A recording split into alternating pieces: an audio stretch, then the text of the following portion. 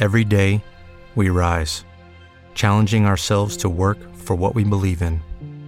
At U.S. Border Patrol, protecting our borders is more than a job. It's a calling. Agents answer the call, working together to keep our country and communities safe. If you're ready for a new mission, join U.S. Border Patrol and go beyond. Learn more at cbp.gov/careers. Blog Talk Radio. Good morning, Blog Talk listeners. Tom Hayes in Boston, Massachusetts, waiting for the indescribable Hazel Moore. Just blow your mind. A little soundtrack from a great Sugar Shack art. Sometimes you don't know what to do. And gotta go back. People need Has anybody seen my lady? a little more along the line. About 5'5". She had a sexy little walking. There we go. We'll listen to music as we wait for the United Kingdom to join us. L is for the way you look at me. O is for the only one I see. V is very, very extraordinary. E is even more than anyone that you adore can love. Is all. Just for you, Hazel. Hello, Tom. Thank you. Can you hear me? I got you. You're How are you, shouting dear? at me across the ocean. I know. It's just fabulous. We bounce up to some satellite and then back down, and we skip all of that. Yeah, amazing, isn't it? So I'm well. Fantastic. How are you, Thomas? I am fantastic. Did you hear my little song? Did you hear the music? I did. I did a little jig to it. I was up there dancing on the grid.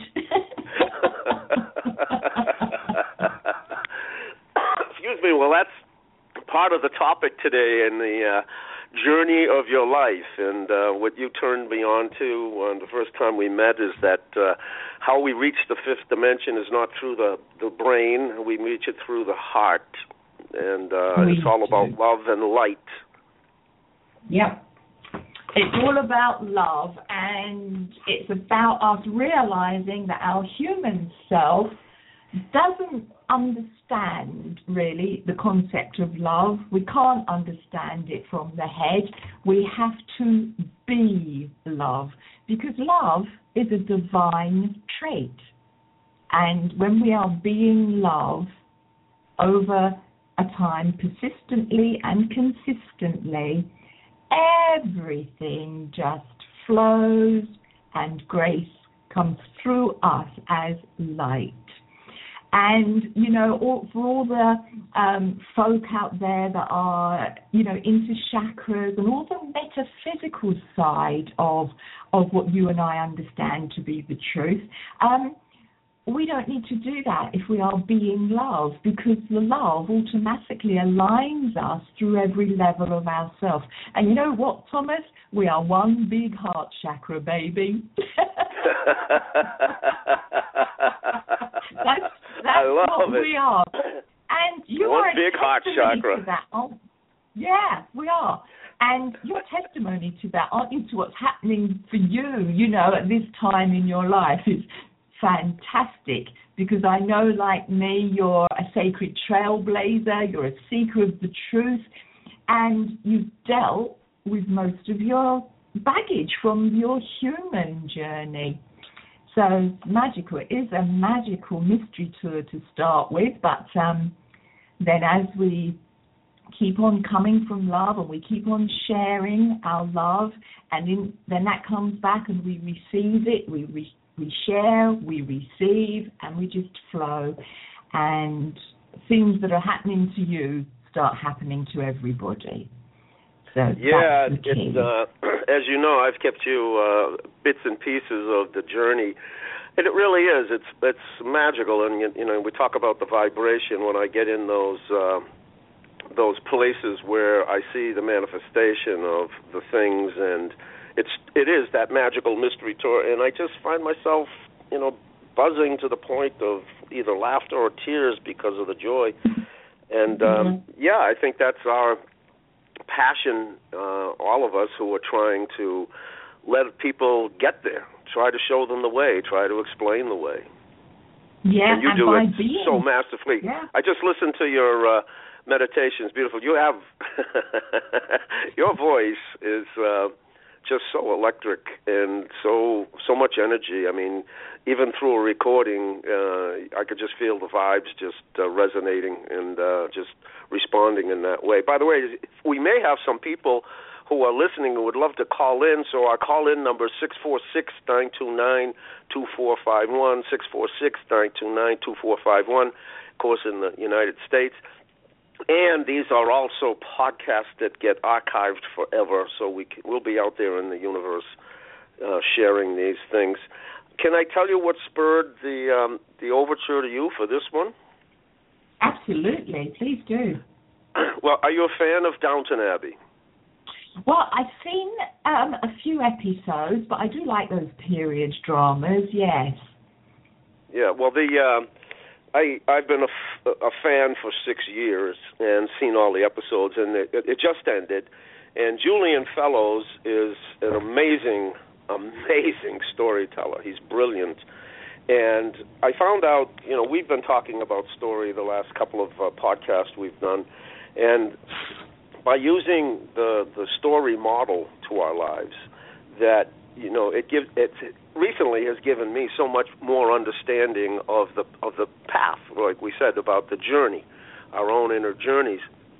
And the heroine, Mary, is, in the last couple of episodes, is torn between the choice to surrender her heart or to stay aloof, stay distant. She meets a guy she's in love with, but the problem is he's a race car driver is the first problem, and her first husband, Matthew, died in a car crash. So she says to her mentor in this case, the gadfly, is the chauffeur who married into the Irish chauffeur who married into the family, and he married her sister, who eventually died.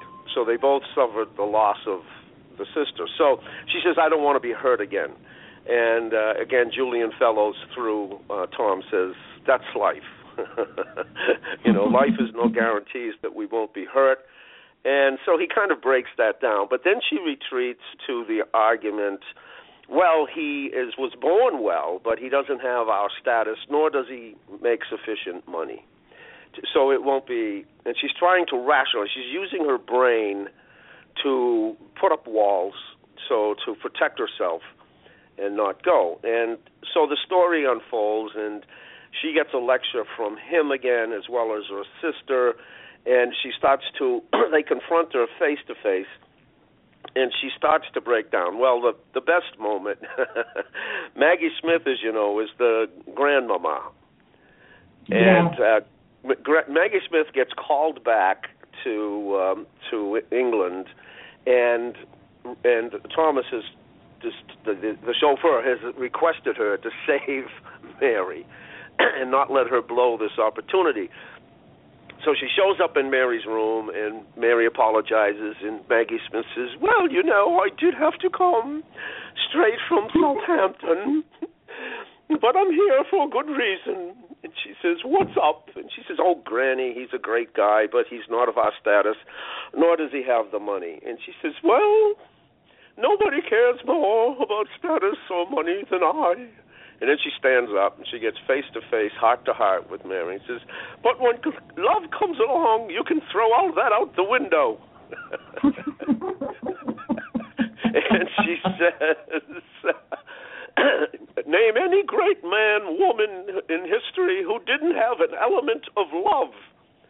And she said, he loves you, you love him, what's the problem?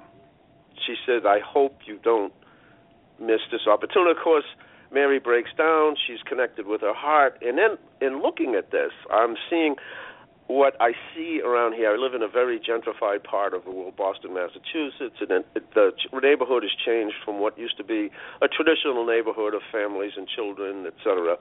And now it's occupied by millennials, yuppies, people who really just sleep here, and then they spend 8 to 10 hours a day at least in the workplace somewhere down a couple of miles from here. And what you have is a bunch of, on the outward appearance, is a bunch of Marys. You have a lot of single women who put headphones in and jog and have trained their eyes not to make any contact at all with you. In fact, you may even be bumped or whatever, and they will just keep running. You don't exist, in other words. And there's no connection. There's no attempted connection. This is simply a dormitory for their life work. And it's very hard because you know, as humans, we want contact, we want connection. You just want acknowledgement once in a while that, hey, I'm here, hello, you can smile, you can wave. And then I looked at, in this epiphany of watching Mary, I started to look at these beings as beings with extreme walls. I'm not going to let you in. I'm not going to extend myself, nor am I going to come out. I'm going to keep this wall. And I realized, it hit me, I said, at least where I am, but I've talked to other people in other podcasts, America is heartbroken. America is living in the head. And it's the primary motivation on the top of everybody's minds, especially that we're seeing here in politics, is money. And that all of our problems are either in Mexico or in China or in ISIS. But we have nothing. We have nothing wrong with us. And if we can just fix these external, pests, we'll be okay here. And so that's my epiphany, and that's why I reached out to you, and I wanted to get your take on it. Well, you're absolutely right. You know, people like Mary who don't want to be vulnerable, meaning they don't want to feel, they will stay in their head and just be as miserable as sin. And what will happen, Thomas, they will create from their head, because we are creators, whether we're in our heart or our head. But from our head, we create without love. So we create chaos, misery, and coldness, and evil, cruelty. It all comes from that space in the head, because the creative force is in every part of us, and we have that spark in that follows every thought and creates by itself. But coming to Mary and two people who live in their head, they are scared stiff of feeling. It is fear. When I stopped to the point where their legs will shake if they have to open their feelings and, be exposed in inverted commas for their softness and their vulnerability. But the key to their salvation is, come on, let's feel this. Feel how you feel within yourself. Express it to yourself and connect within yourself to your feelings. And once you've done that a couple of times, rinse and repeat, you will find that step out into connecting with a person outside of you gets that little bit easier. And as you say, it's rife in America with your political campaigns going on right now.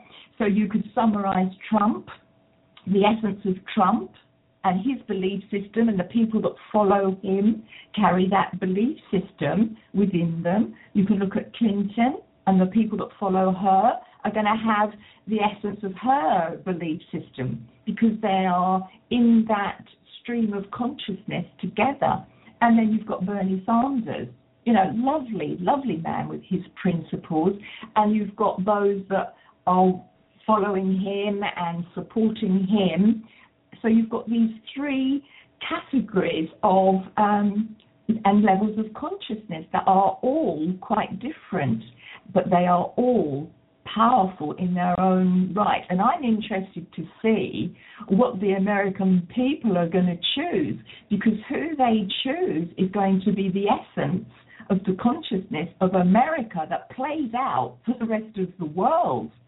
So I hope that makes sense. But going back totally, to I am in total alignment yeah. with that, and that's what I touch on some of, and this is a gateway to some of the more spiritual principles that we talk about in the teachings and way of teaching and coaching and trying to bring people to a space of better vibration.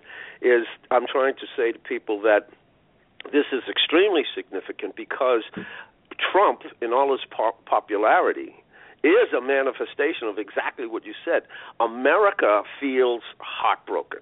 They have been lied to. They've been all the trust that they gave in all the politicians previously. So they're angry.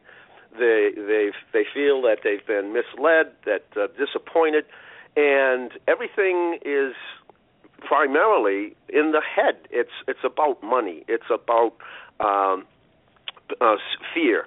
It's about protecting ourselves. And with this epiphany that Julian Fellows brilliantly, I mean, when I heard Mary's words, and he's a British writer, but he could have well written that for what I hear almost all the time from American, especially both sides, but especially women. I don't want to take the chance. I don't want to be hurt. What's his income level? It's no more about. I met a guy. How much is in your bank account? Yeah. I met a guy and he knocked me off my feet. And boy, what a punch to the chest. I mean, my heart just resonated, and it's not about that anymore. It's about, how are we going to set up the house? Who's going to have what bank accounts? Are we going to have a prenup? Are we going to, and the ways to meet people now with Match.com? It's all about the brain stuff. It's all about quantifying rather than feeling. Yeah, absolutely. And so I went from, this was my epiphany. I went from seeing these beings, and I have to tell you, I drove for Uber for a while, and I would ask, as soon as one of these beings got in the car, I could tell immediately if they were from Boston or they were from outside. And a lot of the women who got in the car from outside Boston were very pleasant. They had a heart. They talked. They weren't afraid to speak. And I would immediately identify them. And one of them, I said, what do you think of the women in Boston? And the gal from South Carolina summed it up. She said, these women think cold is cool. And that's coming from a woman. And so I went from looking at them and react to them as cold beings to understanding through Mary, they're heartbroken. They're trying their best to protect that heart, to be cold, to not let anybody in. And as a result, they're not objects to react to in an angry way or to give them back, but to see them as suffering. Yeah, absolutely, as suffering. But unless they open even that little chink, we can't get in, people like you and me, to connect with them. So all you can do, sadly, is watch them until they reach out just a little tiny chink, and then we can get in there with our words and our comfort and so on. And that is why it's so important when you're in the coffee shop, the bus stop, at the taxi rank, to smile at people. And even that is going to start breaking them down. And especially what I do wherever I am, and as you know, I've just been to Africa and I went about on the bus and everywhere, I would look people straight in the eye, and I could see that they resonated with me, even though they didn't respond verbally or in any other way or even with a smile, but I knew my eyes had touched them. And even if we do things like that, wherever we go, we're going to bring chinks into the armor of these people. It is our job. It is our job to love and support wherever we go in the way that I've said, and they will know, they will resonate with that. And then, eventually we'll be talking to people, just a few words, a few sentences, wherever we are in the park and so on. And these people will start to break down and they will realize, my goodness me, there is a better way. It'll be seemingly slow, but we can do it. And, you know, when you said that the American people are heartbroken, they've lost their trust and they've misled, but they have to look inside and say to themselves, where have I mistrusted my own intuition? Where have I led myself? So that in the end, all I'm doing is looking outside of myself to another person or a political party or to the doctor or whatever to guide me and show me the way home. And as you and I both know, the way home is to take absolute 100% responsibility for the fact that we are heartbroken, which, by the way, is a myth because we can't break our hearts. We just cannot. Our heart cannot be broken. And the trust, you know, where don't we trust ourselves? And this word trust, to me, we need to wipe it out of our vocabulary and put the word discernment there. Where am I not discerning? Where have I not been able to discern where, you know, I am at in my own life with my own inner guidance? And where can't I discern if that person is being deceitful to me? What's happened to me to lose that connection inside myself? Because discernment is a quality of the spirit.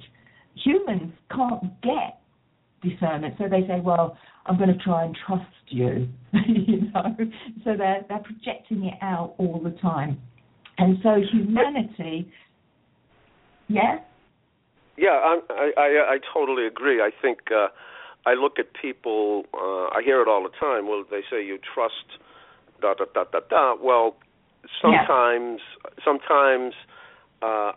you know, if I am betrayed, I never.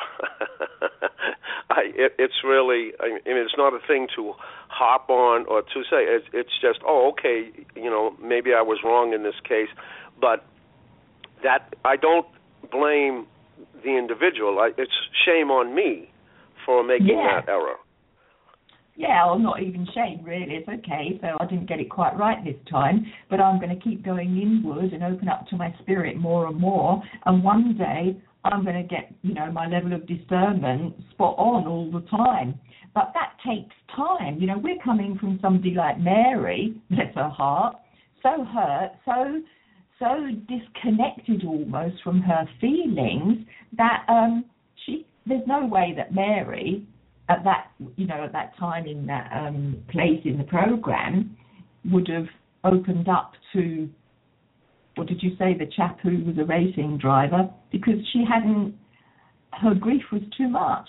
But, you know, in that age, I don't know what century that was in. Is it the turn of the 20th century, that program? Yeah, it was 1930 by the time it ended. Late 20s by the time it ended. We have to take into account, Thomas, that the level of the global consciousness and the consciousness that was available to the people that we're being born isn't as it is now.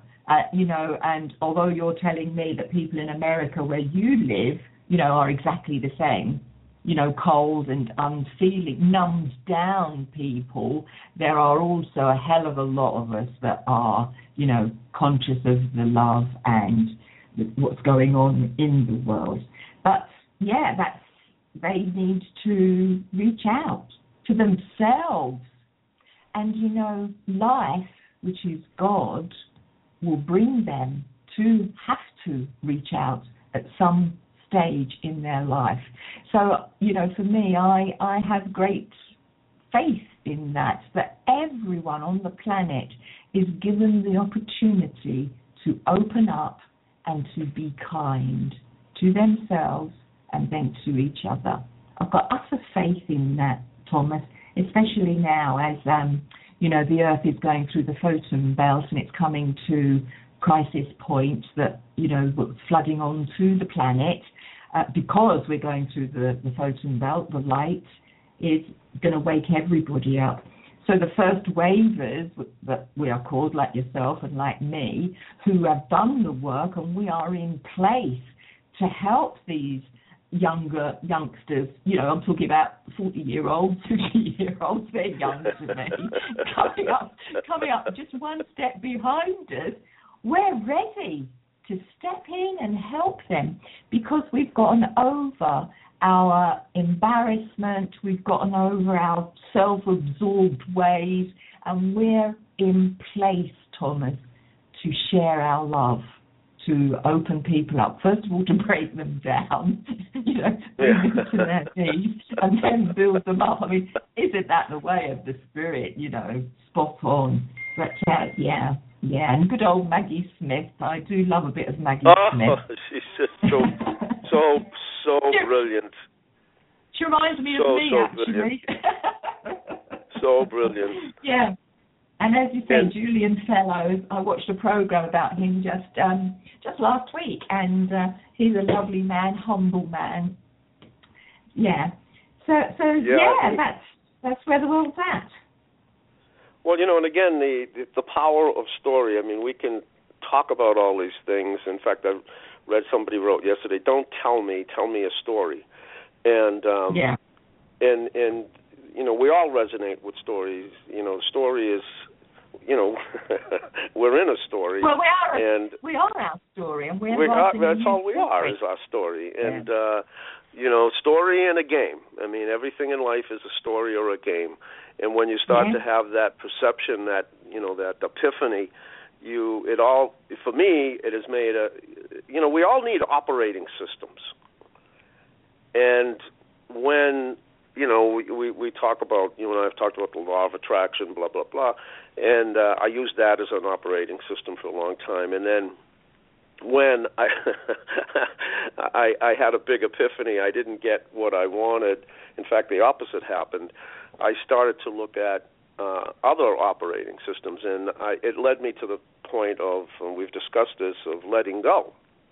And that became way more powerful than trying to, what I call, trick the universe. If I say this or I think this way, I'm going to trick the universe into giving me what I want, not necessarily what is in my master plan, or what my higher self knows is my plan. So, and I think that's what we see when people, set as goals the Mercedes or the house on the beach or whatever. And if that comes from the brain as opposed to the gut and intuition and the heart, you're going to be in trouble. Yeah, that's it. Those people that create that kind of, simply a materialistic life, because there's nothing wrong with the house on the beach and the Mercedes, but if you're creating that from your mind, which is essentially you're creating it not from love, you're creating it without love, you're creating it from your mind, that is going to collapse at some stage. And that's why you get a lot of rich people, financially rich people, losing everything and so on, because they've created it from the wrong space within themselves. And as we look back over the last 26,000 years, we can see that that's what humanity has done collectively. I mean, we've created the perfect disease, because everything we create is perfection, because that's what life is. Life is perfect. But we've created perfect disease, perfect wars, perfect terror, perfect lack. Can you see what I'm saying?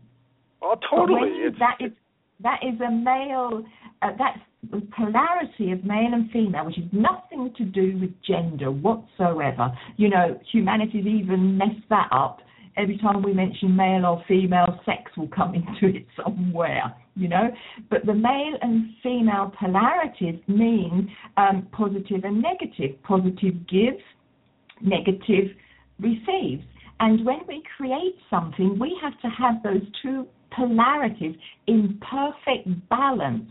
And the reason for that is so that we can uncreate something when we are done with it. And we can collapse timelines because we are done with that game, that experience, that experiment. But because we got way out of balance by living only from the mind and the male energies predominantly, we no longer could uncreate the perfect disease, the perfect wars, the perfect mayhem. But now, as the Dalai Lama graciously told us, the Western woman will save the world.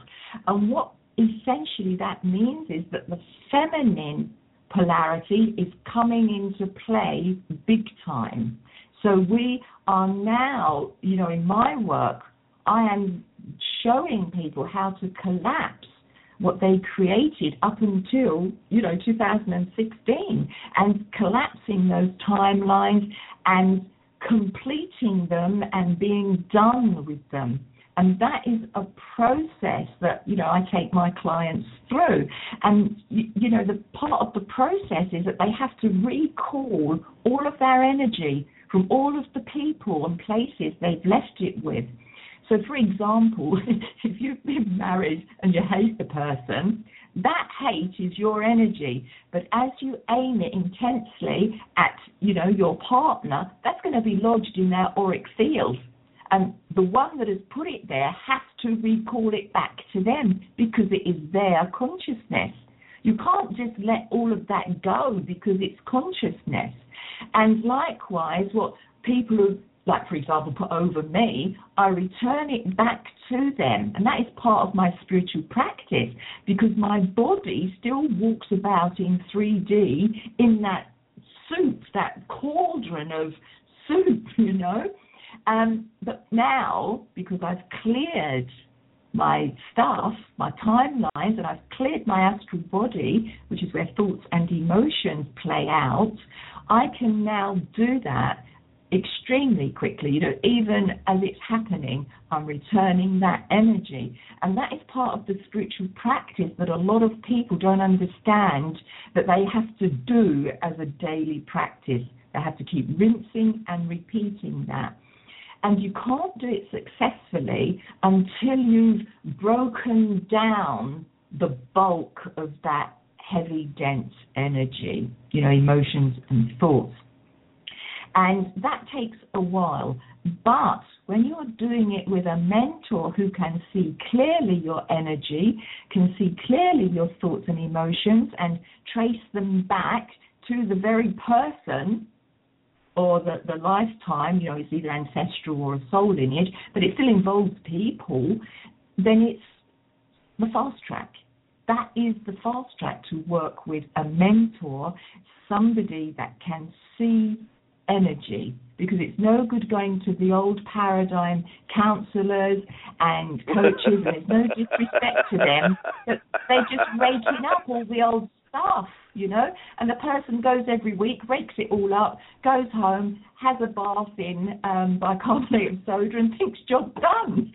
But it's nonsense, absolute nonsense, So, that's my passion. My passion is to bring this to people.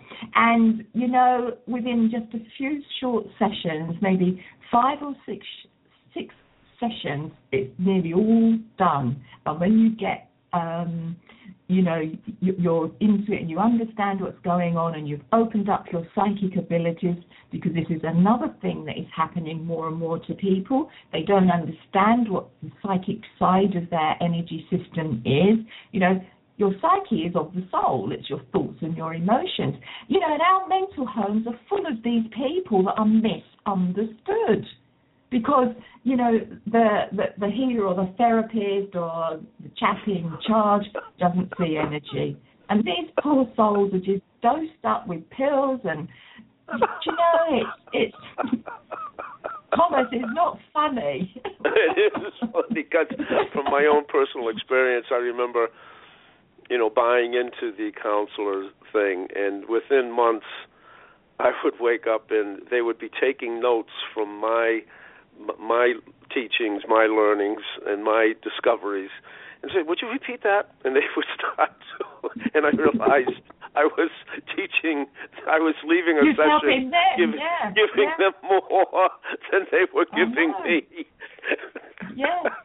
I get it, Thomas. I really do. The psychiatrists need psychiatrists themselves. That's why they're a psychiatrist. But well, anyway, they're in trouble. They go into the field because they're hurting themselves. They're in trouble, and then they think, oh, I can earn a lot of money doing this. That's the truth of it. That is the absolute truth of it. But do you want to hear the good news? I remember saying I was getting, I'm so my divorce, and I was in pain, and I'm trying to figure out why I can't stay anymore, and obligation and all of the mental, the top heavy, trying to stay out of guilt or obligation or whatever, but yet my soul, my heart wants to be free. It knows it has to go, and everybody's talking me, and so I would hear continually from the counselors, well, it takes two. It's not just, and I said, you're right, it isn't just one person. However, I finally said one day when I finally broke that, I said, let's clarify that. I said, it makes two to make it work. It takes one to mess it up. I said, once one is no longer involved, once one has left, two can't make it. And the pens would come out. Would you repeat that, please? And then you hand them a bill on the way out. Yeah. And once I saw that happen, I said, I am out of here. Yeah, you're absolutely right. And, one of the things I want to touch on, too, you and I go back and forth on this, is you're right. I think I have, by learning the things, the methods that I've learned along the way with being quiet and being still, being the observer, being quiet, watching what's happening in your life, and going from the, as you say, you point out the male, position of conquering, going out, being the sole agent of your destiny, to understanding, hey, wait a minute, I might not be totally in control here. And then you get your setbacks and you say, ooh, that didn't work the way that the formula said it would. And so I saw that part of my life where everything went. And I started to just get quiet about it and observe. At first I wasn't. I was very upset and pretty depressed about it. But then the epiphany came. I said, wait a minute. This stuff is going as easily as it came. And there's a reason. When I looked at it, I said, it's no longer necessary, the things that are leaving my life. In fact, they were a drain. They were a burden. They were heavy. And I could see it as a clearing for the next wave. And I think because if we use the model of the story especially the story in the game, I love Alan Watts. He came to me in my early 20s, and he's been bounces in and out of my life through YouTube, etc. Now it's so brilliant that you can still access his genius. And he says, game is a game. Life is a game of hide and seek. It's the Godhead playing hide and seek. He says, in all your life, you're going to play hide and seek. You come here and disguise thinking that this is real and permanent and that you are a limited being when all along you're God. And then you get glimpses of your godness.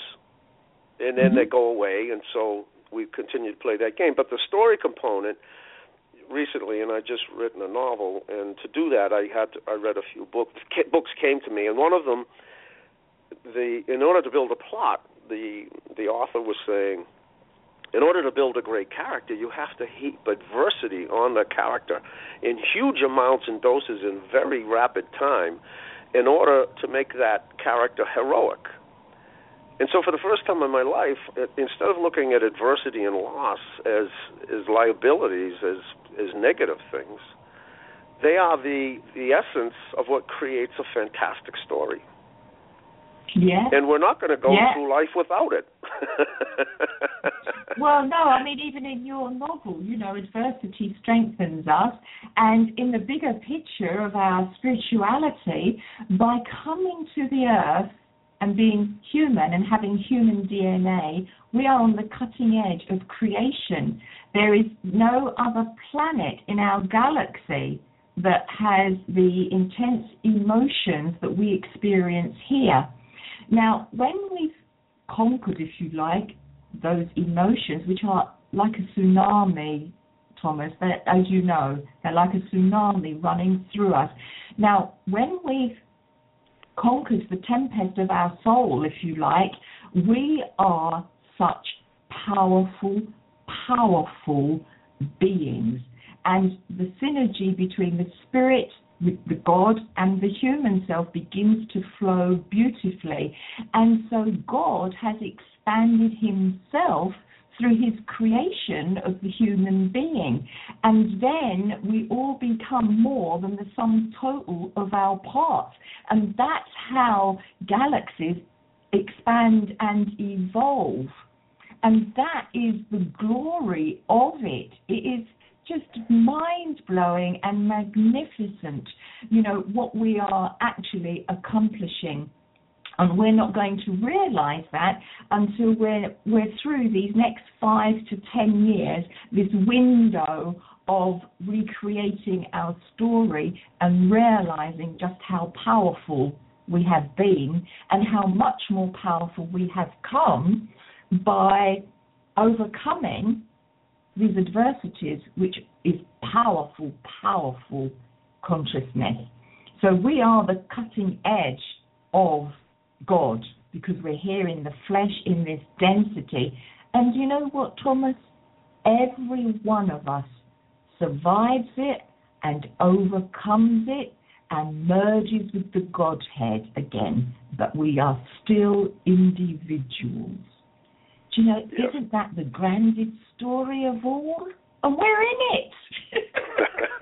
We're actually in it, the grandest story of all.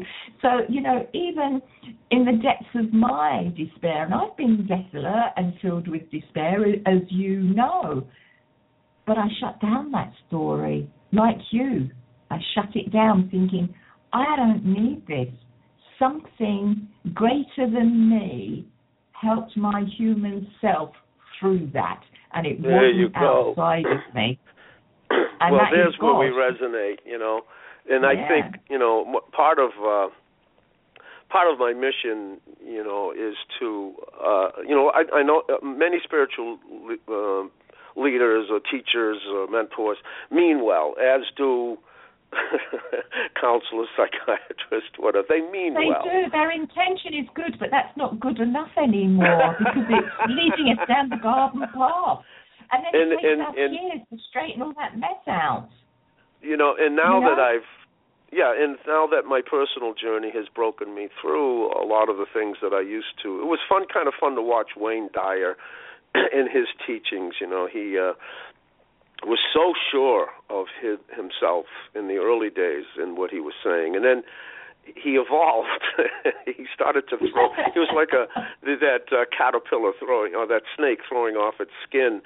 And you know, I saw a recent video. He's you know, it was a year or two before he died, and he's saying he found a book. I think it was The Impersonal Life or Me, and it was Elvis's favorite book, and it was written by a Lutheran minister. And at first, he didn't even take credit for it.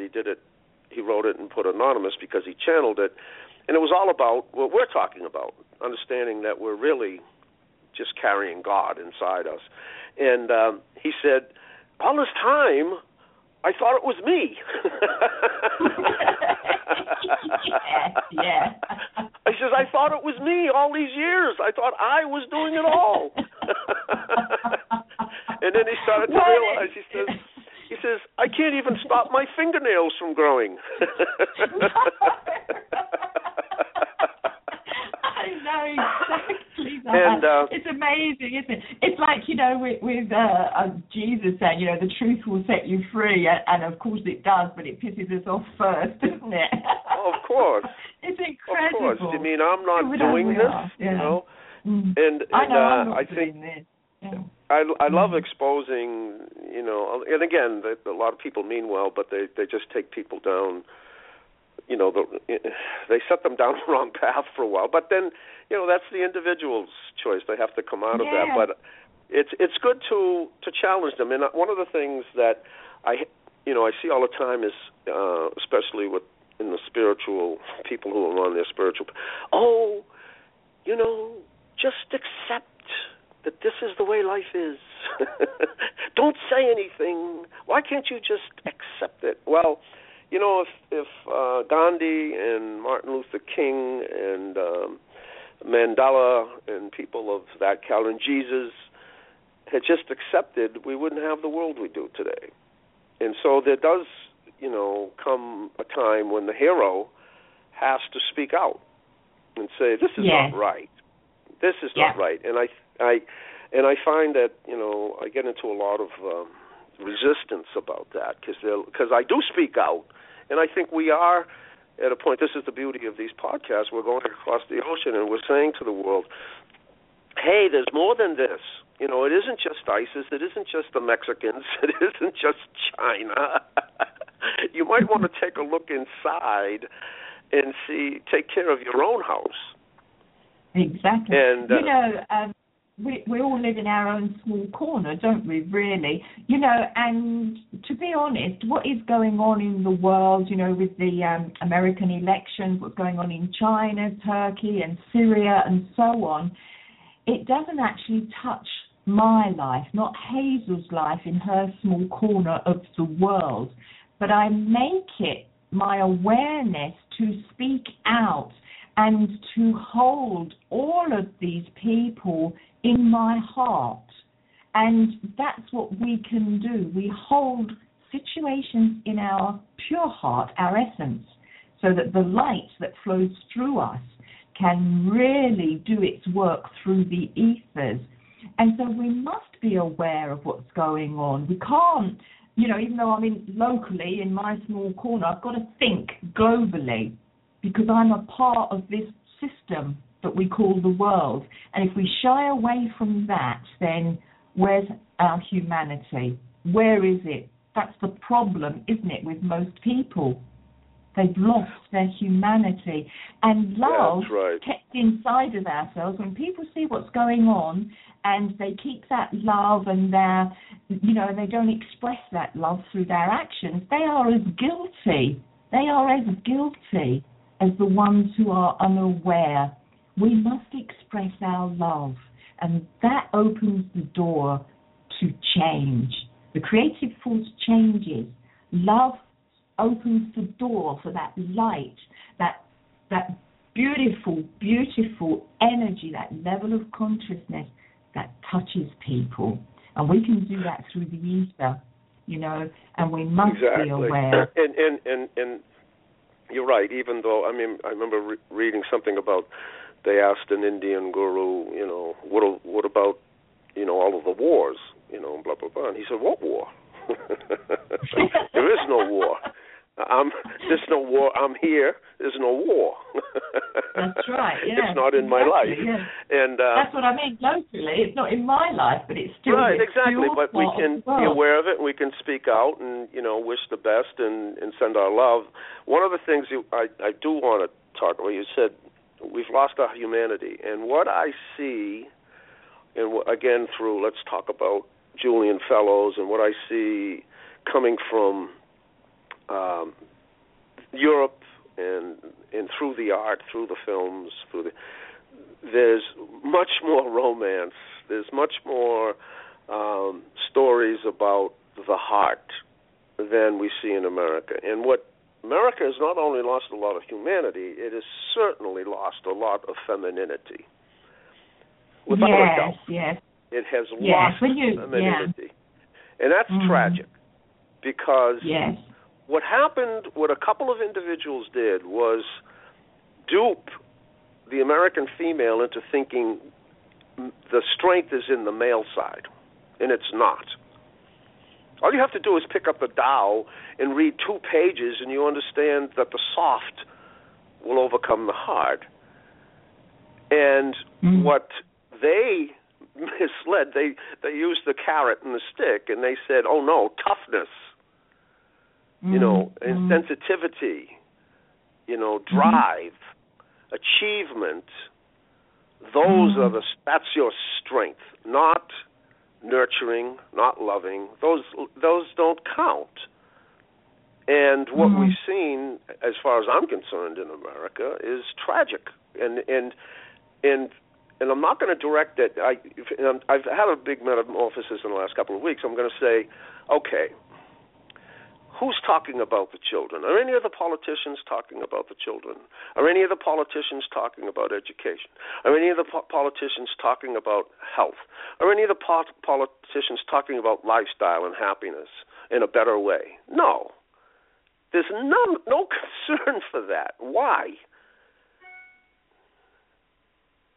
And that to me is the tragedy, is that we seem to be just accepting the system the way it is and just perpetuating more. Whoops, we lost you. Oh, that's too bad. She may call back, but isn't she just brilliant? I keep teasing Hazel, if you can hear me, I don't know, that someday we'll have to know IKEA and pick out the furniture. She's such a love. Well, listen, I'm going to wrap it up. I hope those of you who stayed with us this long enjoyed, because she is such a joy and so wise and so loving. Check her out. It's Hazel Moore, HazelMoore,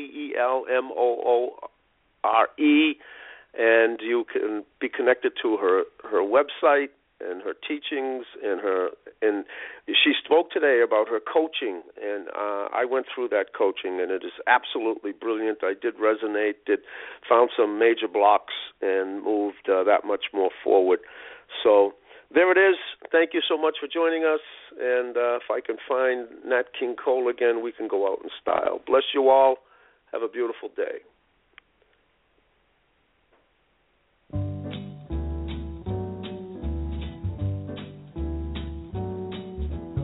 L is for the way you look at me.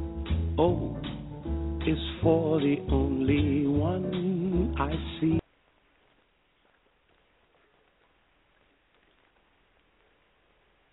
Hello, it is Ryan, and we could all use an extra bright spot in our day, couldn't we? Just to make up for things like sitting in traffic, doing the dishes, counting your steps, all the mundane stuff. That is why I'm such a big fan of Chumba Casino. Chumba Casino has all your favorite social casino-style games that you can play for free anytime, anywhere with daily bonuses. That should brighten your day a little. Actually, a lot. So sign up now at ChumbaCasino.com. That's ChumbaCasino.com. No purchase necessary. VGW Group. Void where prohibited by law. See terms and conditions. 18+. With the Lucky Land Slots, you can get lucky just about anywhere. This is your captain speaking. We've got clear runway and the weather's fine, but we're just going to circle up here a while and get lucky. No, nothing like that. It's just these cash prizes add up quick. So I suggest you sit back, keep your tray table upright, and start getting lucky.